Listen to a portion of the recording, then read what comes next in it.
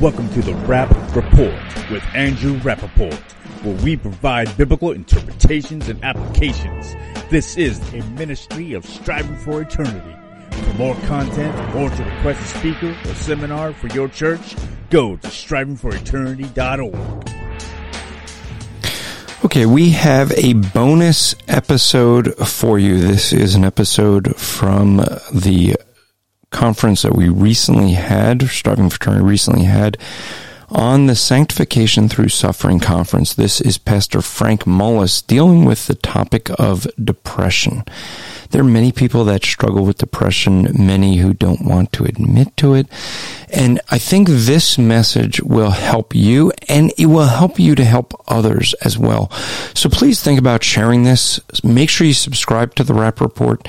And if this is helpful to you, not only share it with others, but would you consider donating so we can produce more things like this? You can go to strivingforeternity.org/donate to donate there. Now, before we get to the episode, let me give some shout outs to some things I noticed that were the active posts that people are looking at the Striving for Eternity website. For last month of March, the number one post that we had was our episode of the podcast on the New Apostolic Reformation, whether it is a cult. And that was with my interview with Amy Spearman. We had a lot of people interested in that. Over 1,500 people just last month were looking at that post and that article. Another thing that was very interesting was a lot of people were very interested in God's view of premarital sex, part 1 and part 2. Had many hundreds of people that went to check that out. And so that was actually a blog article by one of our new bloggers. And you could check that out. Very helpful information and I should say that was from Ashley Evans. She's one of our new bloggers. We will have another new blogger that we'll be announcing shortly, probably later on this month. But what was of interest is this month, one of the number one things that people are going to check out was our article on what is salvation in Judaism. Thought that was interesting. Another one is what is the afterlife in Jehovah's Witnesses, and what's the afterlife in Roman Catholicism. And so those are some of the top articles already. We found that to be kind of interesting. It's always good to see what people are searching for, what people are looking for. One of the searches that ranked high is salvation in Judaism, so that might explain why so many people were looking at that article.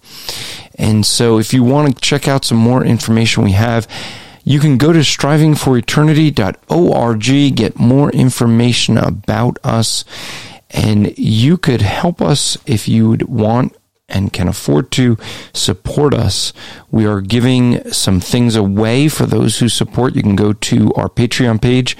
Links are in the show notes, but patreon.com/strivingforeternity and see some of the things we're giving away if you are willing to support us. So hope you find this episode of the Rap Report bonus episode helpful to you. This again was from a conference on the topic of suffering, the Sanctification Through Suffering Conference. And we hope you find these helpful. Make sure you subscribe to get the rest of the episodes of that. We're going to drop those in bonus episodes. So without further ado, here's the introduction that I have for Pastor Frank Mullis of Striving for Eternity. Last night was great. For those, I think, was anyone not here last night? I think one or two. Yeah, because you guys were doing VBS or Awana. So we're going to try. I did get the audios. I did check one of the audios, and I think we can amplify it and edit it to get loud enough. What I'll probably be doing next month is put them on my podcast, The Rap Report. So what you need to do, everyone right now, take out your phones. Right now, take out your smartphone. Get your podcast app out. Search right now for Rap Report with 2 Ps. Not 1 P, that's rap music. I don't talk about rap music. I've gotten the emails. This has nothing to do with rap music, but did you listen to the end where it's got the gospel? You know. So search for Rap Report, hit subscribe, and then when that downloads, when we have those, that'll download right there. There's 2 of them, actually, that should show up, Rap Report Daily and Rap Report. Rap Report Daily is a 2-minute Monday through Friday. So if you want to get that, you get that. And right now, I think I just finished up Obadiah, I think. I forget which one I just finished. Because I actually, Obadiah was it? I actually recorded them before I went to California, so I did like 3 weeks of podcasts and scheduled them. But we're actually going through every book of the Bible in 2 minutes. So just to give you a quick overview of every book of the Bible, and then I'll probably put them all together and put it onto the long edition at some point. So that's a podcast. Those 2 podcasts you can get today, and when you do, make sure that you listen for next week because we're going to put them all up there. Frank Mullis is a pastor down in Georgia, Devereaux Baptist Church. Been there. I was going to say 15, but been there almost 15 years. He is a full-time counselor of sexual offenders, so he gets to see the worst of humanity on a daily basis. He also runs the Milledgeville Mixed Martial Arts Academy. He's got a black belt in karate and jiu-jitsu. Second degree or third now in jiu-jitsu? First? I thought you got your second from... yeah. So he's got that. Used to be a podcaster, but right now he's getting his doctorate and life kind of stops. Wait, he's got 3 full-time jobs. How does life stop, right? But what we want to have him talk to you about is the issue of dealing with depression. And, this is a thing that many people struggle with. For folks who don't know, you may not realize many of your pastors even struggle with it. And there's people that end up being in positions where they have to kind of hide that. So this is an important thing to be able to recognize in ourselves, to recognize signs, but also to see how we can help others. I did a podcast with Amy Matravati on the issue of depression and anxiety. And one of the things we talked about is that people who go through this often go through it alone because they don't want anyone to know they're struggling. And the reality is one of the biggest ways out of it is to have help. That's what church is for, all right? So, Frank, if you want to come on up, and you got to check out his shoes. Check out those shoes. Yeah, so a little bit about my background in counseling. My senior year of high school, I took a psychology class. I kind of enjoyed it, so I said, hey, I'm not going into the military. My dad got very upset when I decided to go to college because I had not taken a lot of college courses, and so he had to pay for college classes that were high school level classes to make up for those, so he's not too happy. Met a gentleman, Dr. Tom Caldwell. He became my mentor in psychology, so my goal was to eventually become a psychologist. Now, a little bit of a side note, my grandmother is a Pentecostal, well, she's passed away. She was a Pentecostal holiness preacher, so that's the other side of my background. And one day she prophesied over me and she said, you're going to be a pastor one day. I said, nope, I'm going to be a psychologist. And so at her funeral, I said, hey, we were both right.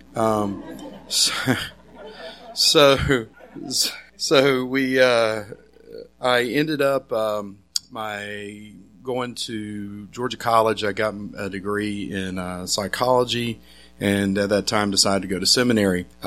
When I first went to Southeastern Seminary, it had just switched over from the moderate leanings. Dr. Paige Patterson had taken it over. And the counseling program had been a blended psychology. It was Christian psychology is basically what it was, as most of you know from that. Halfway through, the program switched to a biblical counseling program, nouthetic based. So I've got the best of both, quote unquote, with that in between.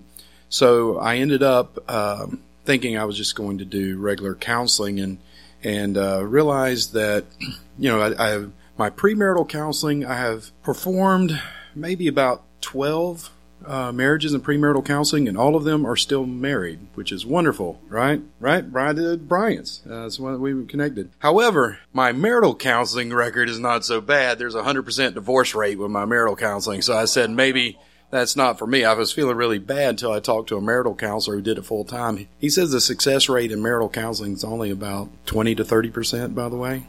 So it's not, those of you that do divorce care, you pretty much know that. So, I ended up, of course, working with sex offenders now for almost 15 years, working in counseling sex offenders. That's been my primary thing, and I've done quite well with that. But, in the counseling world, we deal with a lot of issues. I don't deal just with comorbidity, that's just a term where people have more than one problem. So one of the main problems that I deal with is depression and anxiety, and I usually send them out to other counselors who specialize in that. But over the last year, I've been working on my doctorate in professional counseling at Midwestern Seminary.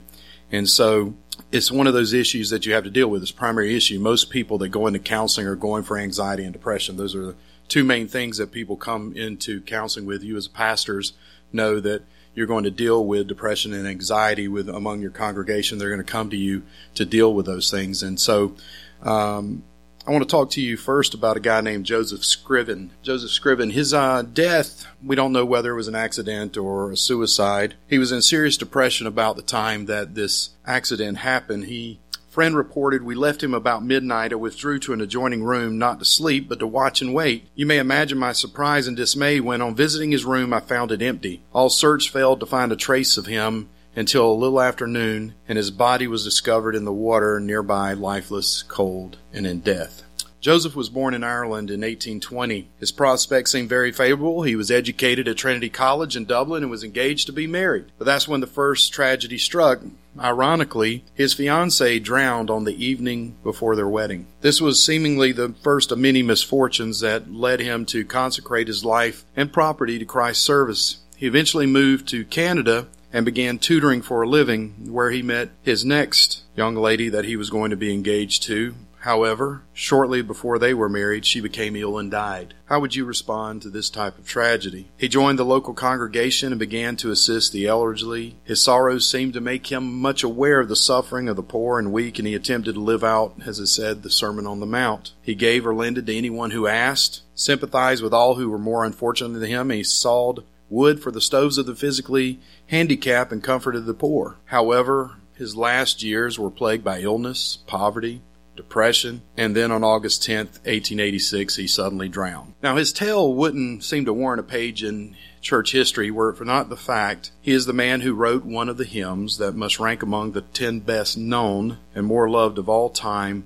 that he wrote to comfort his mother who still lived in Ireland. You recognize this hymn. "What a friend we have in Jesus. Oh, what peace we often forfeit. Oh, what needless pain we bear. All because we do not carry everything to God in prayer. Are we weak and heavy laden, cumbered with a load of care? Precious Savior, still our refuge, take it to the Lord in prayer. Do thy friends despise, forsake thee? Take it to the Lord in prayer. In his arms he'll take and shield thee. Thou will find a solace there." Years later, Ira Sankey, the hymn writer and D.L. Moody's ministry partner, he added this: "Have we trials and temptation? Is there trouble anywhere? We should never be discouraged. Take it to the Lord in prayer. Can we find a friend so faithful, who will all our sorrows share? Jesus knows our every weakness. Take it to the Lord in prayer." Now, before I begin into this lecture, I want to note most of this comes from my lecture notes and reading materials for my doctoral class in advanced biology by Dr. Larry Cornine. Dr. Cornine says if I was at least 30 miles away, I could claim it as my own. So I just want to give credit to him and other biblical counselors that most of this material arises from, because it's not my area of expertise, but I put together this, and I think it's been very helpful. I actually sent him the sermon that I did and sent him a copy, and he approved it and said I should write a book. And I was like, well, it's all your notes. I was like, so let's talk about depression and anxiety. What exactly is depression? One writer said it involves a complete absence of effect, absence of feeling, absence of response, absence of interest. The pain you feel in the course of a major clinical depression is an attempt on nature's part to fill up the empty space. But for all intents purposes, the deeply depressed are just the walking dead. If we look at anxiety, in Scripture it's usually defined as fear. Anxiety is an inner feel of apprehension, uneasiness, worry, and dread, and is accompanied by a heightened physical arousal. In times of anxiety, we appear to be on alert, ready to flee or fight. The Bible often discusses anxiety in two ways. Both are very common. The realistic concern is neither condemned nor forbidden in Scripture. Anxiety as fret or worry is more distressing. At core reflects the lack of confidence in God and a tendency to take burdens on to ourselves instead of giving them over to God. However, this may not be sinful either. The second type is what most counselors and pastors are going to deal with. One of the things that I mentioned earlier is anxiety and depression are some of the most common mental illnesses or health problems in America. 17 million people in America suffer from depression, and that's the clinical level of depression. 25% of us will experience a depressive episode in our lifetime. One website suggests that depression has an impact on nearly everybody if we consider both the depressed people, family members, friends, work colleagues, and others. It disrupts and interferes with our normal functioning, causes problems at work, reduces efficiency, it hinders our spiritual growth at times, and can destroy family and social life. The impact on the economy is considered to be in the billions. And the mortality rate from depression, people who die from depression, is about 15%. Anxiety, if we talk about anxiety, this is the most common mental illness in the United States, fear. 40 million adults every year are diagnosed with it. About 18% of our population in the United States is diagnosed with anxiety. It's one of the most common medications I see among my clients. Anxiety and depression going together as comorbidity is not uncommon. Most people who suffer from anxiety suffer from depression, and most people who suffer from depression end up suffering from some sort of anxiety. Basically, half of the people are diagnosed with either or. But these two disorders are nothing new. We find them throughout Scripture. As Job wrote questions in God and his suffering, David wrote Psalms about it, which we're going to cover today. Elijah hid in a cave. Jeremiah was known as the weeping prophet. Justin pointed out Jesus weeping with tears. Hebrews points out, by the way, I think Paul wrote it through his secretary Luke, so that's my theological opinion there. For we do not have a high priest who is unable to empathize with our weakness, but we have one who has been tempted in every way, just as we are, yet he did not sin. Let us approach God's throne of grace with confidence so that we may receive mercy and find grace to help in our time of need. Church history shows that it's not uncommon among pastors. The malady so afflicted Martin Luther that his melancholy threatened to destroy him. Those of you who, if you're a pastor and Reformed, you know everybody's got to quote Spurgeon. Spurgeon, after some sermons, would curl up in a fetal position in his office and cry. Some Sundays he was so depressed he hid in his home and his deacons had to go drag him to church. Don't know if you knew that about Spurgeon. Here's what he said: I could weep by the hour like a child, yet I knew not why I wept, recounted Spurgeon. He said, a veritable howling tempest in the brain, malignant sadness, my bones wasted through my groaning all day long. The unhappiness was like the dust that infiltrated everything. The iron bolt mysteriously fastens the door of hope and holds our spirits in gloomy prison. But it's not just pain, it feels like meaningless pain. That is all I want in my life, for this pain to seem purposeful. If pain leads to childbirth, then it is tolerable.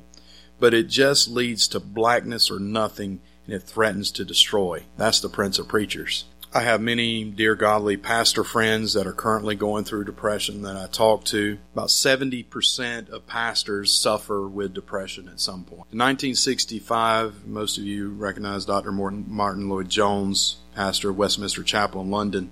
One of his books that, and I would suggest all of you if you get a copy of it, called Spiritual Depression, Its Causes and Cures, became his most popular and widely circulated books. And the reason being is because Christians get depressed too. So, of course, there are many depression theories. Why do people get depressed? Why am I suffering with this? Why do I suffer with depression? Most of the theories in the psychological circles go with some sort of neurotransmitter malfunction. You know, whether it's the monoamine hypothesis or the norepinephrine serotonin hypothesis, or just the diathesis model of depression.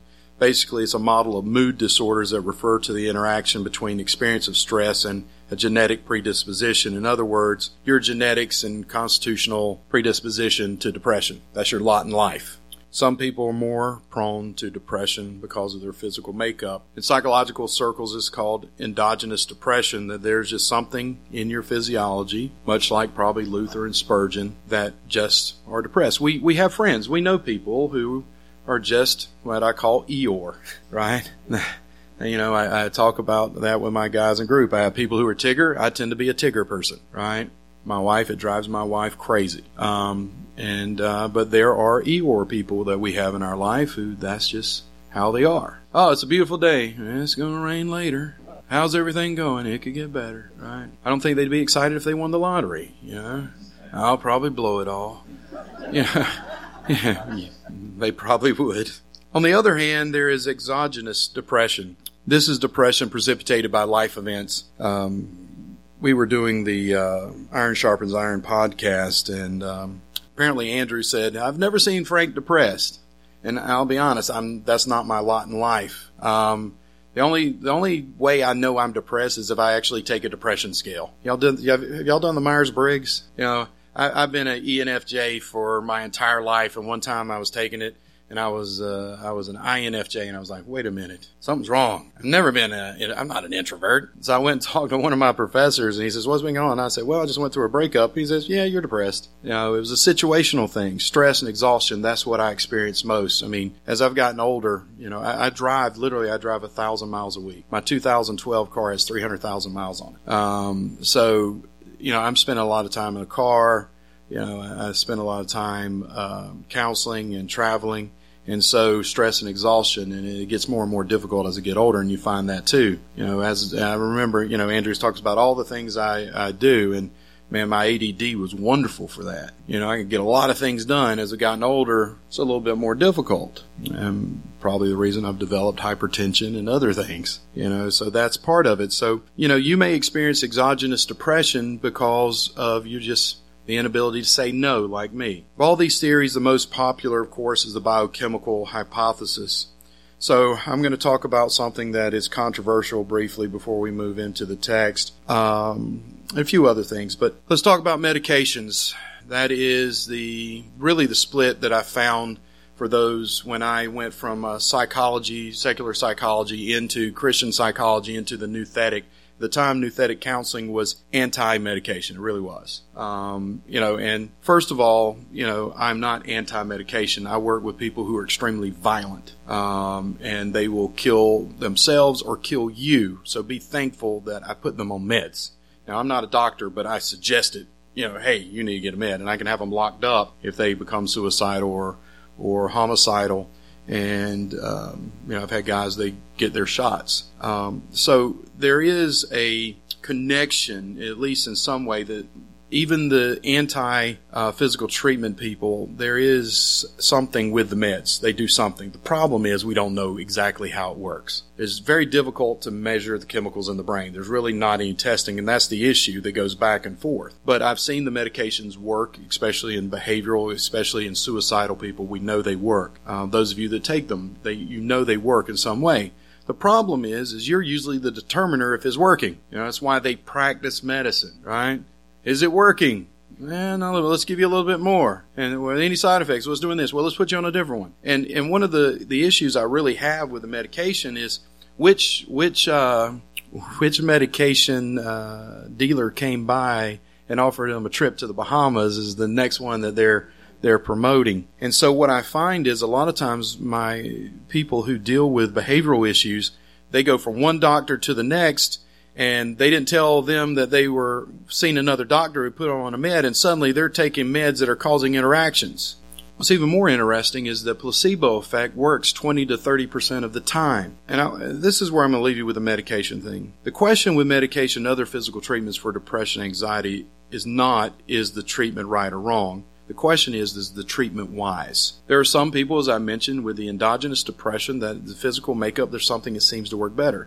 The problem I have with it is the exogenous depression is that is the first go-to thing. It's the first go-to thing. I will use this in one of my counseling situations, and again, this is my clinical thing. I had counseled this couple through the issues that they were having, and they followed it, listened, and went really well. The next time they came back for counseling, were having problems. His wife has began to take some medication. What I find with medication, especially when it's the exogenous problems, stress, anxiety, things going on, is that the medication seems to make us not care. It says, hey, who cares? And so when you stop caring about your problem, that's good and bad sometimes. So what my thing is just be very careful when it's the first go-to thing that a doctor with very little, I mean, that's usually the thing is, I'll find what did he say? Well, he didn't really say I needed counseling, he just said I needed meds. Be very careful with that. That's my thing, is just be very wise when your doctor's first treatment method for your anxiety or depression is medications. So with all these theories of treatments and medication, how about this? Many depressed people with anxiety, don't even entertain the thought of getting well. In this book I was reading, it says, depression is not a feeling, it's their identity. What would Eeyore be like in Winnie the Pooh if he wasn't Eeyore?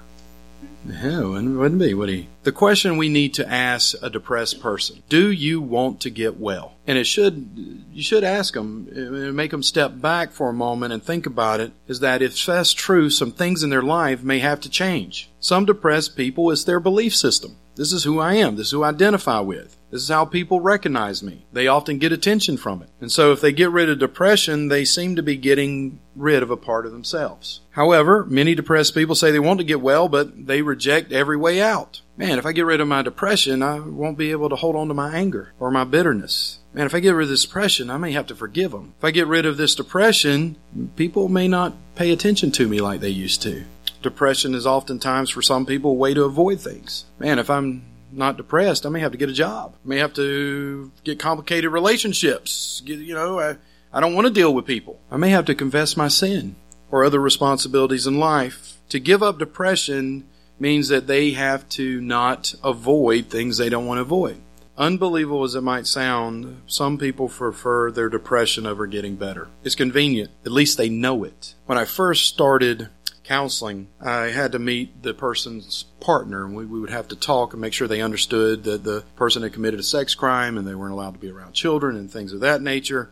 And I began to talk to the partner and found out that the women that they were bringing in were molested as children. And they would tell me, yes, I understand it, I was molested as a child. And I began to scratch my head, and I couldn't make sense to me. Why is a woman who's sexually abused wanting to be with a sexual abuser? So I called up my supervisor, the one that passed away, and I said, can you please explain this to me? I have no clue understanding how this doesn't make sense to me. She says, it's very easy, Frank. All you have to remember is it's familiar. They know how to respond to that type of situation. They know how to deal with someone like that. So let's move into from the physical side of depression to the spiritual side, because we as Christians understand there's a such thing as spiritual depression. And through the scriptures, that seems to be what most of the people in Scripture experienced. It's different from psychological depression, but understand they can be connected. If we talk about the doctrine of man, I believe man is a unity. I'm not a trichotomist or dichotomist. I believe we're a unity. I believe that we're one. And I believe everything is connected. And so spiritual depression seems to be the absence of God's delighted presence. So to ward off it, we must put the two last words together, God's delight and presence.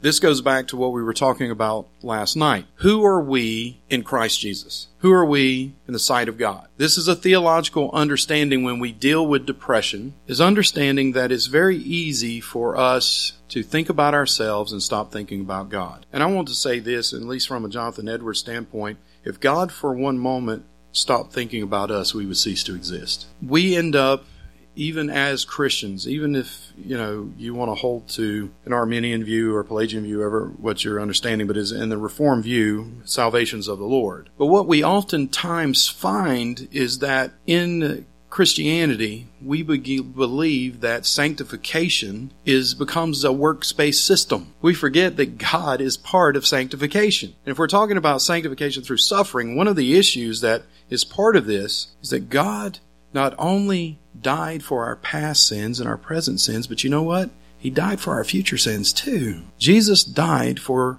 your future sins. Brother Eric and I, we were talking, is one part of Christianity that I missed, and it's probably from bad theology of Southern Baptist. We spent a lot of times talking about propitiation, that Christ died for my sins. And that's what I understood. And so what I believed, and it's probably incorrectly, maybe it's just ignorance on my part, what I believed is I was responsible to be good as a Christian. And so I turned Christianity post-salvation into a moral belief system. That God loved me as a Christian based on my goodness and how good I could be. But that just didn't work and fit with the way my mind worked.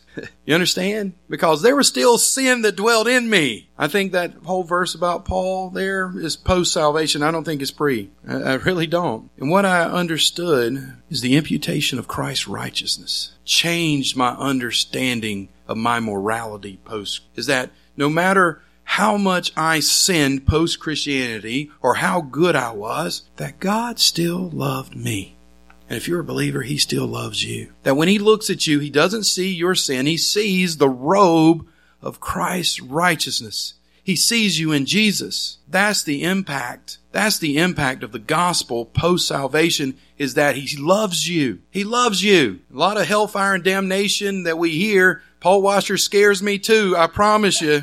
But I'm telling you, your morality does not dictate God's love for you as a child of Christ. There is no condemnation. There is no condemnation. That is the wonderful news for Christians, that He loves you with the greatest love that is possible, that agape love that we hear through Scripture. And so as we look at our depression again, as I just got off on a preaching tangent, if you want to find one of the best Christian counselors out there, it's Ed Welch. You need to, anything that you can get on Ed Welch as a pastor for pastoral counseling, or if you're a counselor or you just want to read, whether it's drugs, alcohol, depression, Ed Welch is the go-to guy. Biblical counselor. And here's what he said. How can you determine if depression has a physical cause or a spiritual cause? Well, I'm going to summarize it like this. There are two types of counselors. My supervisor, she was like a mechanic who liked to tear apart the engine, find the cause of the engine's failure, which could take a long time, and then she would begin to teach you how to rebuild the engine, put it back together. I tend to like to be on the other side. It's easier to pull out the old engine and put in a new one, right? Get rid of the old way of thinking and start thinking new. It's a lot faster in my opinion. But both work. But here's the thing. Ed Welch says it doesn't matter if it's a physical cause or a spiritual cause, you're going to treat people and deal with people in the same way. The Apostle Paul speaks of the spiritual depression like this in 2 Corinthians. We are afflicted in every way, but not crushed, perplexed, but not driven to despair, persecuted, but not forsaken, struck down, but not destroyed, always carrying the body, the death of Jesus, so that the life of Jesus may be manifested in our bodies. And this is what Justin was saying. We got right to the edge, and He holds, right? That illustration, I'm going to steal that, and I'm not going to give you credit. Okay? So, right? So, look, depression is profound. It's devastating. It is not permanent. Even if you stay depressed for 70 years, that's it. The hope of glory is coming, and you'll never be depressed again because He's going to wipe away the tears and sadness. That's the hope. And by the way, Philippians, just throw in some anxiety there, where we talk about don't worry, right? One of the problems with counseling people when we point out sin as worry, guess what your counselor is going to do? They're going to worry more because now they're sinning. So it adds to it. What I believe Paul says in Philippians when he says, be anxious for nothing, right? Don't worry. He's saying, hey, God's got it in control. Why worry? In other words, there's no reason for us to worry. There's no reason for us to fear. God's got it. So let's go to the text. The 4th century BC, Hippocrates gave the first clinical depression description called melancholia. But 500 years earlier, King David gave a more biblical and vivid description of the emotions. In Scripture, you don't see the term depression. You will see much of the terms such as torn down, broken down, things like that. We're going to look at Psalm 42 and 43. We're going to exegete a little bit. It's a psalm of distress. The Psalm's in trouble. Even though it's not mentioned that it's David, some like Calvin maintain it is. Some see it post going through with Absalom, what David was going through. But most people think that it was during his exile from Saul. And his lamentations centers not only his loss of family and home, but it being deprived from access to the sanctuary. So turn to chapter 42 of Psalms and 43, and we'll look at it, and I'm going to divide it up. I'm going to give you the symptoms of depression, and I'm going to show you the cure for depression according to the psalmist. My tears, in verse 42:3, my tears have been my food day and night, while they say to me all the day long, where is your God? Isn't that what we were saying earlier? Where's your God? Isn't that what they said? When you're in bad trouble, you ask yourself, where's God? Notice he says, my tears have been my food. Crying spells is indicative of depression. If you've been depressed, you know that you cry oftentimes for no reason. What he's saying is, I'm really lacking the spiritual nourishment of God's presence here. There are many psalms that talk about, my God, why hast thou forsaken me? Where is your God? We see that. It seems to be worsened because the presence of God seems foreign to us. That's why we need a good theology of immanence and transcendence, right? It gets worse. Where's God? I'm doubting Him. Look down at 42:6. And my God, my soul is cast down within me. That's how you feel. You feel cast down. You feel pushed down. The world is on top of you. It's pressure. You talk to people who are depressed. I feel pressure, all this pressure, fear, anxiety. But look how he responds. Therefore, I remember you from the land of Jordan and Hermon on Mount Mizar. His depressed mood, and he's feeling blue here, and he looks at the distance from God. How far am I away from the sanctuary? One of the things that we do when we get depressed, and this is one of the things I do, if you want to know if I'm depressed, is when I stop calling you. When I stop going and hanging out with you. That's one of the things I do. I don't want to be around anybody. I want to sit in my room, and I want to play video games, and I want to forget about the world. And he feels far away. And this is one of the verses that we think of in the Psalm 42:7. Deep calls to deep at the roar of your waterfalls. All your breakers and your waves have gone over me. It's signifying here the overwhelming trials of life. He says, God, you're ultimately responsible for the oceans of trials which I seem to be drowning in. Now what we often do? What are you doing to me, God? Why am I going through this? Why do I feel this way? God, why aren't you helping me? Where are you, God? This seems to be the language of Jonah in verse 3 of chapter 2. For you have cast me into the deep in the midst of the seas, and the floods compass me about. All thy billows and thy waves passed over me. It feels like a flood is coming over you. And you're having this flood of emotions, and all of these things are going through your mind, and it's circling around in your head, and you can't get a grasp of what's wrong with me. You ever felt that way? What's wrong? If you live with girls, I live with 5 women. Deal with it. Walk past my daughter's room. She's crying. My wife's in there consoling her. I was like, what's wrong? Are you okay? Why are you crying? I don't know. And I was like, well, if you don't know, I certainly don't know. I mean, that's the way it is. You can't grasp the what's going on, and you feel hopeless and you feel overwhelmed, and that's part of depression. And this seems to have gone over me, that there's this seems to be a well-known image of despair and trouble throughout Scripture. In 42:9, I say to God, my rock. Notice that. I say to God, my rock, why have you forgotten me? I say to my God, my rock. It's not like he doesn't know who God is. You think Spurgeon didn't know who God was? You think Martin Luther didn't know who God was? They too asked the question, have you forgotten me? Why do I go mourning because of the depression of my enemy? What this is saying is, God, why aren't you acting now? It's a demand on God to act quickly because I feel lonely. 42:10, as with a deadly wound in my bones, my adversaries taunt me while they say to me all the day long, where is your God? So not only are you asking it, but everybody else is asking it. Where was God on 9/11? But notice he says, wounds in my bones. Physical pains, chronic joint pain, limb pain, back pain, physical. Notice the spiritual and the physical are connected. I think that has to do with my own personal hypertension. I was having back problems for a while. Could have been that people were cranking on my joints from jiu-jitsu, but 42:11a. Why are you cast down, O my soul, and why are you in turmoil within me? Notice a feeling of emptiness and loneliness is one of those symptoms of depression. And 43:2. For you are the God in whom I take refuge. Why have you rejected me? And again, feelings of rejection. That's one of the reasons for depression, is being rejected. Rejected by friends, rejected by, your spouse, and you're going through these things, especially as y'all deal with divorce, they're going to feel rejected, and that rejection is going to lead to depression. So let's talk about, now we've discussed the symptoms. We see what depression can be in a person's life. So let's seek to find what David's solution is to these problems. And I will say this, when depressed, your main need may be to seek God himself, not just relief. You see the difference? I think Justin kind of alluded to that last night. Move outside of you and back to God. In Nouthetic counseling, the number one cause they would tell us, depression is selfishness. It's pride. Just as a side note, one of the psychological studies out there, the number one reason that your kids lie to you is not to get out of trouble. It's because that they don't want you to think bad of them. So my pastor, who's very Nouthetic, friend of mine who's very Nouthetic, he goes, oh, you mean pride?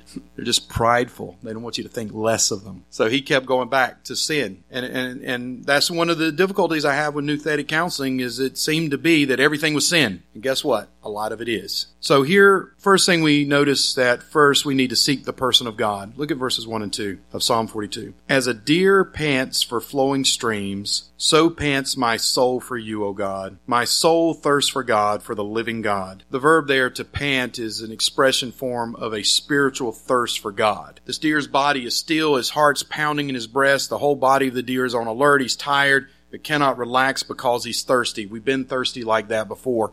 But notice that's not a thirst, a physical thirst. It's like that for God. Do you have that thirst for God, to know God? David feels truly deserted in these Psalms, but yet he's seeking God to relieve him of his loneliness, his depression. And he becomes nostalgic. As believers, we have ready access to the Father through Jesus' Son. We have an advocate with the Father, a very present help in times of trouble. We seek him while he may be found. Seek the person of God. We all experience times of extreme tiredness. It's normal for us to go through that. Our energy levels can go down. But you know what? Sometimes we need to just relax. Relaxation, get away. I asked my friend who was depressed, says, when's the last time, pastor friend says, when's the last time you've been on vacation? He goes, you mean a non-working one? You mean when you went to a conference and you brought your family along? 4 years? We as pastors sometimes forget how to relax. I'll tell you, up until I started my doctoral program, my family and I, we spent a week on vacation every year, 10 days. And then that's kind of gone to the sideways. And I think that has a lot to do with it. Look at 42:5. We seek the Lord and we want to seek the presence of God. Seek the presence of God. Why are you cast down, O my soul? And why are you in turmoil within me? Hope in God, for I shall again praise him, my salvation. This is a refrain from 42:11, 43:5. Psalmist questions, despairs, and wonders why he's in trouble. But notice that he speaks of hope in God. He is our hope. The Hebrew word here is to hoping and waiting on God. That's not a futile activity. It is the faith that God will act and bring in deliverance, as we've seen in Proverbs 20:22. Hope in God is not vain. Oh, just hope in God. No. You got to understand that faith is very much connected to hope. That's what the definition literally means. And so he begins to rebuke himself for his despondency, encourages himself to trust in God. It goes back to our mind. Finding those scriptures that you can memorize that speaks of trust in God and how God fulfills his promises. And there's hundreds and hundreds of promises that God makes to us throughout Scripture. And you start memorizing those promises. And when you start feeling this way, you begin to put it into your thoughts, because our thoughts change our feelings. Your feelings will change your behavior. If you start with feelings, your behavior will follow the feeling. If you start with your thoughts, but before your thoughts comes your worldview. Your worldview will dictate your response to your thoughts and your feelings. Just like we said last night, bad theology, poor theology is one of the main reasons we suffer. So you need to not only develop a theology of suffering, but you need to develop a psychological, and I use that term in the Christian sense, psychological understanding of problems. Find out what Scripture says about depression, what it says about anxiety, and those verses you commit to memory. So when you experience these things, your worldview will dictate how you think about it, and it will aid and help those of you that are in counseling. Psalm 42:8 and 43:4 seek the praise of God. 42:8, by the day the Lord commands his steadfast love, and at night his song is with me, a prayer to the love of my life. God commands his loving kindness to make itself apparent in both the daytime and the night. What I find often in Scripture is that, as I mentioned last night, they start questioning God, and it seems to be that God kind of delights sometimes in our questioning, because he says, really? I will show you I'm God. And by the way, he shows you in Scripture, right, Justin? If you want to hear from God, read Scripture, right? My favorite quote by Justin. 43:4, then I will go to the altar of God, my exceeding joy, and I will praise you with the lyre, O God, my God. You go to your special place of thanksgiving. Literally, unto God the gladness of my exaltation. Where is your happiness? Where is your happiness? Jesus said, is it where do you put it in this world where moths are going to eat it and rust is going to do it? Yeah, because where your thoughts are, where your heart is, it's where your treasure is. And if your treasure is in your belongings and they burn, what's going to happen? If your treasure is in your children and something happens, if your treasure is in your spouse, something happens. I hear that all the time. Why have you changed your life? My daughter. It's like, what happens if something happens to your daughter? Oh, don't say something terrible like that. Your hope has to be in the rock, not on the sinking sand. My harp, I will praise you, O my God. You know, just sometimes singing. I was talking to a pastor friend of mine. He said he just had heart surgery, almost died from a heart attack, and he said he says, I'm not saying I hadn't had those depressive thoughts, but I put a song in, I start singing, my countenance changes. Don't believe it? Read what happened to Saul when God sent those demons to mess with him. When did they flee? When David played. And if it is spiritual, there is a definite spiritual element that's going on. For we wrestle not against flesh and blood. There are other forces that are trying to break us down. 43:3, and this is important. Seek the precepts of God. Send out your light and your truth. Let them lead me. Let them bring me to your holy hill and to your dwelling. Send out the light of truth. Jesus says, I am the light of the world. Jesus said, I am the way, the truth, and the life. When you're depressed, do you ball up in a hole, curl up, or do you open your Bible and you go to those precepts that I've mentioned and you find those verses and you commit those verses and you trust God and you do it and you do it? And I have people, I've read Scott, how many times? A couple of times. And I said, how long do you do it? I said, until you change. Do you understand? Look, depression is very, very debilitating. You're not going to want to do it. But if you believe in the sufficiency of Scripture, because what really shows is when you say Scripture doesn't work, you do not believe in the sufficiency of Scripture. If medication is your first thing you go to, if a secular counselor is who you first go to, and you don't go to the Word, you don't believe in the sufficiency of Scripture. I've challenged many people in my professional counseling degree. I'm in a secular realm, so I have to deal with secular things. I have to understand psychologists and psychiatrists from a secular background. But there are many counselors that are there. Pastors' wives who are counseling women. Pastors who are counseling in a Christian setting that don't have to use secular means. And they're using secular means as their first and foremost method. And I'm like, why? Because it works? Electric shock therapy works. I mean, there are things that work. Just because it works doesn't mean it's godly. But if you believe in the sufficiency of Scripture, you keep doing it till it works. Because it will. Part of the diligence that we see in Scripture and the endurance is you being faithful. Let them bring me to the holy hill. What's next? Seek God with the people of God. Let them bring me. 42:4. These things I remember as I pour out my soul, how I would with the throng lead them in procession to the house of the Lord, great shouts. Look, when we're depressed, we avoid people. That's what I do. You need to find people in your church that you haven't seen in a while, that you know are going through stuff, and you got to go to them. Brian reminded me of that. That's why we lean on one another. We talked about that suffering that we've gone through, the endurances and the trials and tribulations we've gone through, so that we're better able to help others. You are going to have to help some people out of depression. You're going to have to go knock on the door. Get up. Get out. Let's go. Send out your light and your truth. Let them lead me. Let them bring me to your holy hill, your dwelling. 43:4.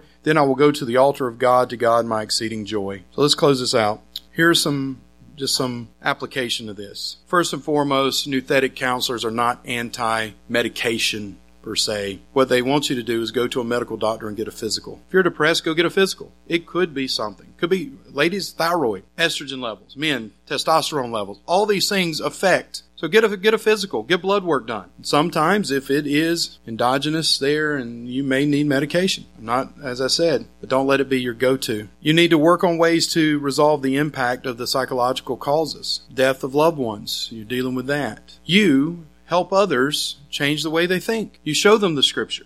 You take them to the Scripture. You help them apply those Scriptures to their life and guide them into behavioral changes. Some things we do on a regular basis is depressing, like work. Right? That's why you need a vacation. You need a break. People who there's certain things that they do on a regular basis that are very depressive. I know people who go every day to the cemetery to see their loved one. Every day. That's depressing.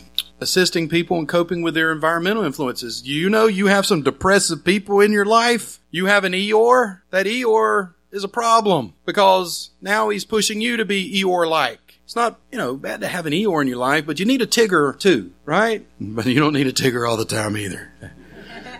You need social support systems. Look, if you got a friend who's talking suicide, I know I'm short on time, Andrew, but I'm going to, quick story. 5 Solas podcast. You can open that one up. I'll give James a bid. James Watkins is my associate pastor. James Watkins started out as one of my martial arts students. He disappeared. Hadn't heard from him in years. One day I opened up Messenger. Says, hey, you're a pastor, right? I was like, last time I checked, it's that day of the week. Yeah, I'm a pastor today. Says, I got a theological question for you. And I was like, okay, what is it? Do people who commit suicide go to hell? This is one of my cautions to you as theologians. Listen to the question being asked, because not all questions that are theological questions are theological questions. My response to him, thank goodness I was a counselor. Are you thinking about killing yourself? Nothing for 5 minutes.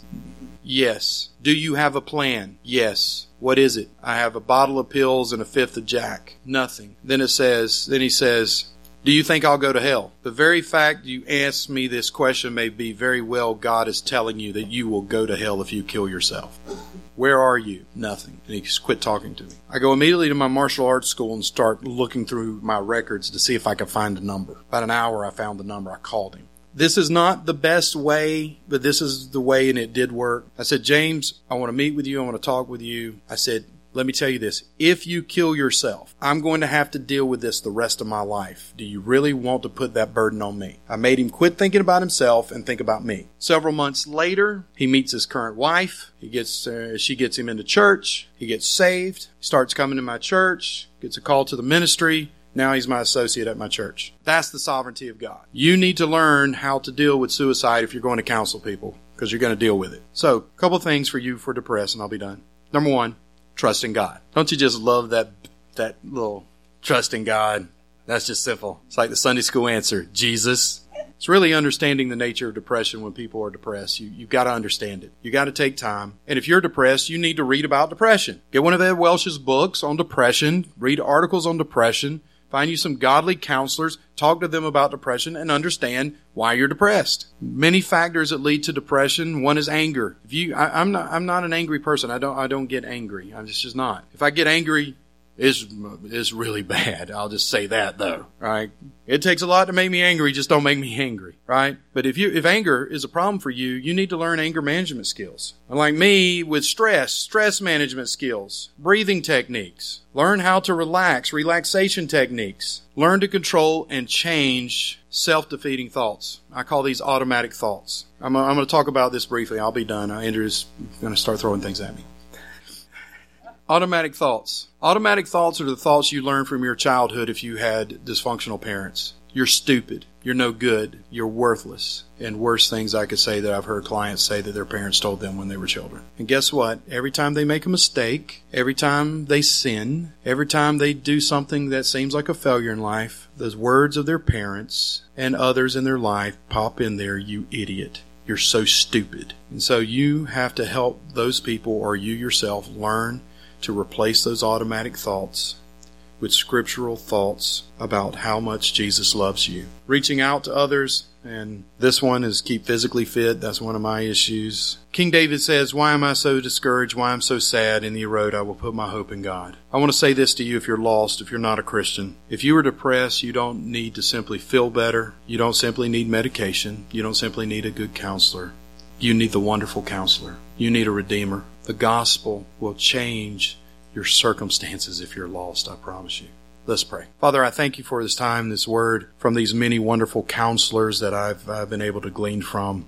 I don't want to take credit for what they had to say, but it's you who helped them through your word put these things together.